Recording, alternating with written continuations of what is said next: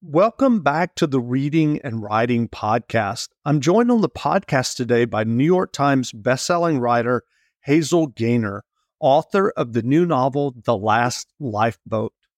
New York Times bestselling writer Christina McMorris wrote about the novel. Hazel Gaynor's latest novel, inspired by a shocking wartime tragedy, captivated me from the very first page. Though propelled by a slew of twists and turns, at its core, The Last Lifeboat is a moving tale of love, hope, and fortitude in the darkest of times. A haunting, memorable read. Hazel, welcome to the podcast. Thank you so much for inviting me. Great to be here. Absolutely. Well, if someone hasn't yet heard about your novel, The Last Lifeboat, how would you describe the novel? Well, I think Christina McMorris did it just brilliantly in that gorgeous introduction. How incredibly generous other authors are. Really, it blows me away every time. The Last Lifeboat is set in 1940 and inspired by remarkable true events. Little known episode of the Second World War, when a ship taking young evacuees from Britain to Canada was torpedoed in the Atlantic. And my story unfolds over 8 days after that event one night, as two women find themselves connected through this tragedy. One, Alice, who is volunteering to escort the young evacuees, and she finds herself adrift in a lifeboat with other survivors, including some of the children. And back in London, whilst enduring the Blitz bombing raids, Lily is desperately awaiting news of her two children who were on that ship. And it's about how those two women's experiences and ability to endure what then happens unfolds. And as Christina so beautifully put, a story ultimately rooted in hope. And the will to survive. So it's just such a powerful piece of history. And I was fascinated to discover it and really to discover how unknown it is compared to some other aspects and elements of the Second World War.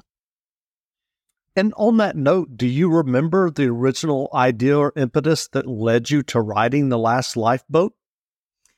Yes, I always have. I think every author has that sort of light bulb moment when you're looking in an area, and I was looking and researching for sort of very little known episodes of the Second World War, and particularly around the evacuees. I was aware of the first program of mass evacuation in Britain at the outbreak of war, which was known as Operation Pied Piper, and had been in place for several years in preparation for the event of war, and saw about 3 million children evacuated from their homes in cities and towns most at risk from the threat of German bombs, to homes in the countryside. And I was aware of that, but I'm very aware of classic children's books like The Railway Children and other stories that have been told about that. And I was looking for a slightly different angle. And I read a piece about a ship called the City of Benares. And I saw the phrase sea evacuees, CVACs. And it stopped me in my tracks. And I was like, what on earth is a sea evacuee? And uncovered this whole other side of evacuation where children were not just leaving their home, but they were leaving Britain, and they were going to countries far away to stay with host families, with strangers. And obviously the parents had no idea when their children were going to come home. So I just immediately knew there was a story here. And particularly when I read about this lifeboat from the torpedoed ship that was lost, believed to have sunk for 8 days. And that to me was, again, just an incredibly dramatic, emotional story to, sort of use as a springboard for my fictional retelling of that event. Well, what kind of research did you do as you were working on The Last Lifeboat? So it's incredible, really. There's such a huge amount of primary evidence from those who were there at the time. There are some incredible books written by some of the children who survived that event and then as adults, wanted to revisit that, as so often happens. I think at the time, it was very much a case of, keep calm and carry on, even in the face of unimaginable tragedy. But in later life, a lot of younger people who were evacuated, have formed societies, obviously felt the need to talk about that, and particularly this incident with the SS City of Benares being torpedoed. So it was amazing to read very, very detailed personal accounts of that event, of being in the lifeboat, of being on the ship, and then an incredible book that was written to sort of overarchingly look at the different aspects of the evacuation program. The Imperial War Museum in London has incredible records of evacuees. The Maritime Museum in the city of Liverpool in England, which is where the city of Benares set sail. They also have amazing records. So just a mixture really of understanding, obviously, the backdrop of war, what it was like in Britain at the time, but then very detailed personal records of being involved in that event. So, as I often say, as a historical novelist, the problem is often not finding enough information, it's finding too much, and trying to figure out what lends itself to your version of the story, and what, just belongs as a footnote or in the history books. And so, yeah, it's just been an incredible human interest story and a survival story, as well as a story from the Second World War. So there's so many elements for readers to explore, discuss in their book groups, which I think is what we all love doing when we read a powerful book. We want to talk about it, right? Sure. So what is your writing process when you're working on a novel such as The Last Lifeboat, which is based on historical events?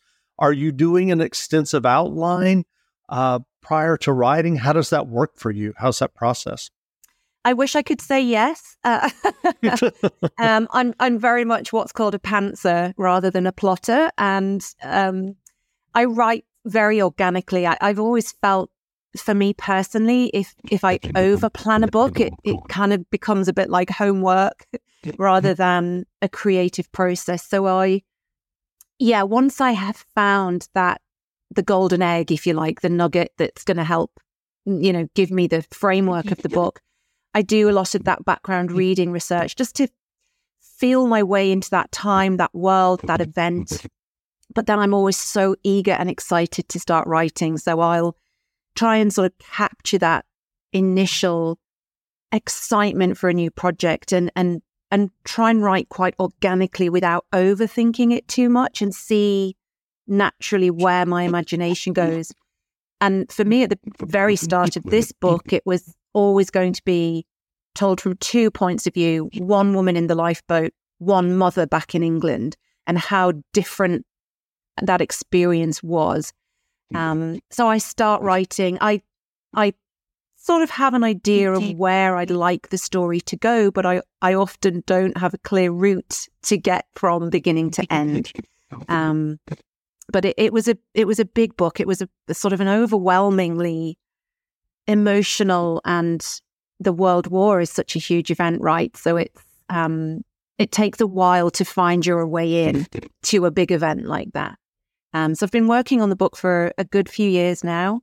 I've grown incredibly close to my characters. I miss them terribly now that it's finished. But yeah, so a mixture of, sitting down every day. I treat my working day very much as a 9-to-5, in and around the other job of being a mom and the school run and all of those joys. Sure. And I, have deadlines to write to as well. So it's a mixture of pressure and pleasure. Everybody in your crew identifies as either Big Mac Burger, McNuggets, or McCrispy Sandwich. But you're the Filet-O-Fish Sandwich all day. That crispy fish, that savory tartar sauce, that melty cheese, that pillowy bun. Yeah, you get it. Every time. And if you love the Filet-O-Fish, right now you can catch two of the classics you love for just $6. Limited time only. Price and participation may vary. Cannot be combined with any other offer. Single item at regular price. Ba-da-ba-ba-ba. Sure. Well, what was your initial writing journey that led you to writing your first novel? Gosh, yeah, great question. So I came to writing, I suppose, quite late in life, although writing's a brilliant profession to start at any age. So I was 40 when I had been working in a very different career, professional, very corporate. And I had 2 young children. I stopped professional work and suddenly found myself unexpectedly at home. And I think writing had always been in me. I'd always wanted to write creatively as a child. And I naturally dealt with the situation I found myself in by writing about it. I started to write an article for the local newspaper. I then started a blog. And that was really my foundation for finding this love of expressing myself on the page. And I tentatively found my way to writing groups and wrote a terrible first novel that's hidden and shall never be seen. And then I wrote quite quickly, actually, my debut novel, The Girl Who Came Home, which was based around the Titanic and a group of Irish passengers on that ship and what happened to them. So it's really full circle because I started my writing career with a story of tragedy at sea. And here I am 10 books later with another incredible story of tragedy at sea. So there's definitely something in there that compels me. But I initially self-published The Girl Who Came Home. I hadn't found a publisher. And 2 years later, I connected with an agent in the US and she submitted my work to a publisher at HarperCollins. And I was offered a publishing contract, and the rest, as they say, is history. So it's sort of a very odd, circuitous route to where I am now. But it's just been a joy, and I can't imagine now ever doing any other career. I think this is what I was meant to be doing, but everything else led to that. And I feel I can put a lot of my life experience now into my stories and into my characters. What writing advice would you offer for those who are working on their own stories or novels? Yeah, I would. There's lots of advice. I think it sounds very basic and simple, but I think I would encourage everybody who's thinking about writing to write. Often it's the best way to learn. I often compare it a little bit to starting out on an exercise program. Or if you say, right, I'm going to run a marathon, you can't run a marathon tomorrow. You need to train. You need to do it in small, bite-sized steps, literally. So, and it's the same with writing. I think, write, if you're working on a novel, write as much as you can. Everybody's circumstances are different. It might be a page a day. It might be 2 chapters a day. Go at your own pace, but commit to finishing it. I think that's the key, because every writer at any stage starts to doubt themselves. So even I'm now working on something new and I'm starting to doubt myself. It's completely normal. And you don't often, unless you have really planned it all out, you have to find your way into a story and find that first draft. And until you finish that first draft, you're often not sure what it is you're trying to say. So try and finish. Give yourself permission to not be perfect, I think is good advice. Write a messy first draft. Then you've got something to build on. Then you've got something to really start to work with to get closer to the book you had in your head. Just don't sort of be too hard on yourself. It's a learning process, and try and remember why are you writing? Is it because you love words? Is it because you have a story you want to tell? And try and remember that when it starts to feel difficult. And how do you deal with that self-doubt when it comes up for you? I talk to my friends who are writers who also, I think that, writing is often talked about as a quite lonely process. And of course it is just you and your words, but as much as you can, I think if you can engage and connect with other writers, you realize it's not just you. You know, everybody feels that sense of doubt. And can you deliver on the page this ambition that you had at the beginning? And to just get that support, I often just, instead of sitting at the desk, continuing to doubt myself, I'll maybe step away from the desk, go and sit in a favorite chair with a notebook, go back to a research book. As I said, sort of remind myself, why did I want to write this book? What is it that I want to say? And go for a walk. Often things resolve themselves while you're doing something other than writing. And that all helps. And I think just to learn, you learn to trust yourself that this is normal. This will pass. I will write the book. It will get written. And you just have to learn to trust that the process will take care of it. Well, what novels have you read recently that you enjoyed? Oh gosh, how long have we got? So many. And one of the joys of my job now as a writer is being given early copies of books that aren't out yet. So I get delicious, tantalizing snippets of books that aren't published. A book I've read recently, which is just about to be published, fabulous book called Yellowface by Rebecca Kwang, who wrote a sort of dystopian historical novel last year called Babel, which was phenomenally successful. Yellowface is this incredible sort of scathing look at the publishing industry, and it asks the question of, you know, how far would you be prepared to go as a writer to gain success? And it really doesn't hold back. It's a literary thriller. It covers all sorts of very sort of pressing topics like toxic friendships, cancel culture, cultural appropriation. It's absolutely fabulous. I've thoroughly enjoyed that. I also read an amazing book recently called Wayward by Amelia Hart, which is set across 500 years, which is amazing, and tells the story of three women in each of those periods of history, three different periods of history, and really looks at the history of women being accused of being witches. Witch lit seems to be very en vogue at the minute. Lots of witchy books out there. And I thought Amelia, it's her debut, and she did a phenomenal job in juggling those different time frames and how women's roles have changed, or have they, over that period of time. So those two I've loved recently. Yeah. Where can people find you online if they want to learn more about you and your novels? They can find me procrastinating on Instagram, Twitter, and my website. So I'm very straightforward. I'm Hazel Gaynor on social media channels, and my website is hazelgaynor.com, and Hazel Gaynor Books on Facebook. And I also have a newsletter. So if people will visit my website, they can sign up to my newsletter. I send it once a month, try to keep it quite light and informative so I don't spam people. And it's a great way to keep up to date with new projects and you know, reduced prices on my backlist, and exciting news about new books. So yeah. That's great. Well, again, we've been speaking to Hazel Gaynor, author of the new novel, The Last Lifeboat. The novel is available now, so go buy a copy. And Hazel, thanks for doing this interview. That was great fun. Thank you, Jeff. Wonderful.